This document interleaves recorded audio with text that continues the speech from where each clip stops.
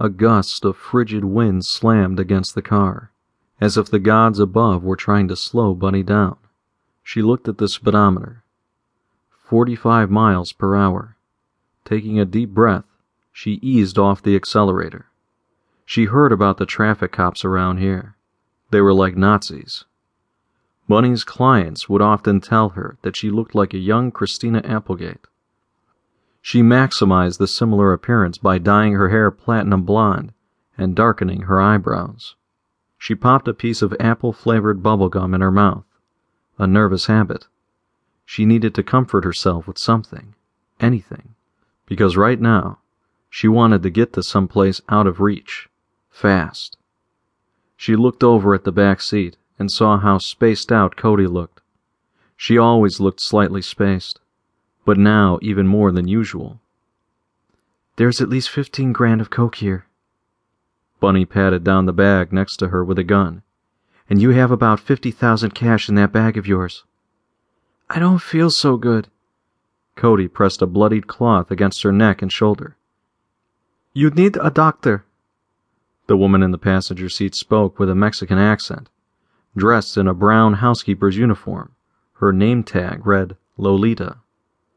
And you need to shut up, Bunny said, pointing the gun at Lolita with one hand and steering the wheel with the other. Cody pressed the cloth against her shoulder. Blood seeped down her arm in delicate brushstrokes. Her fingers sticky, she looked out the window and tried to think of something happy, like her father used to tell her. At the age of 20, she could still pass for a high school sophomore. Green-eyed and flat-chested, her clients often told her that she looked sweet and innocent. Her meth-addicted mother said she looked like a vampire because of her pale skin. Her mom's boyfriends did not seem to mind. They saw her as low-hanging forbidden fruit. Stop, Cody said.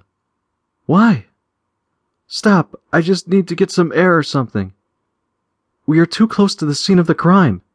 Bunny's knuckles were white against the wheel. I want to drive another mile out at least. I'm getting carsick or something.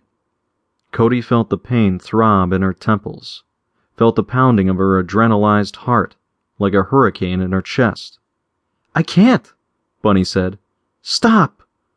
Hold on. Bunny looked in her rear view and turned into a side street. She eased up on the gas as they approached a dimly lit park and stopped the vehicle. Cody ripped off her seatbelt and opened her door. She took deep, halting breaths. Are you sure you are all right?